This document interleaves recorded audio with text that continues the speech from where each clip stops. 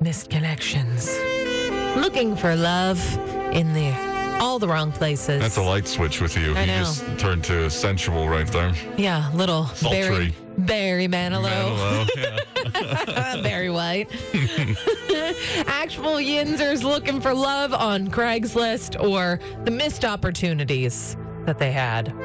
This one is coming from Plum, but we're looking for someone in Fox Cheeple because there is a typo. And the title goes, looking for a friend from Fox Cheeple. Here we go. Looking for Al from Fox Cheeple. You came to me in Plum. Let's get back in touch soon. You liked my leggings. That's it. That's the whole thing. That's the whole thing. You would think with a short one like that, you would do a little bit of a spell check or something.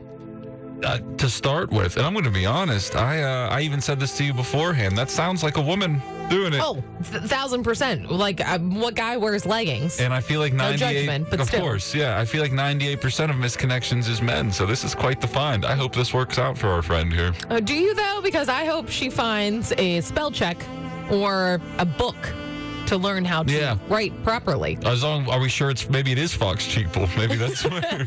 Fox Cheeple, looking for a friend in Fox Cheeple. Specifically, Al. And did she misspell it twice? Did she do it in the title and in the... In the title, she spells it Chaple, and then in the body, she spells it Chappel. So she's literally covering all the ways to spell Fox Chapel. Fox Chappelle. So Al, if you're listening, please Go find her. Go find her Help her right spell. now. Hey, Al, you could be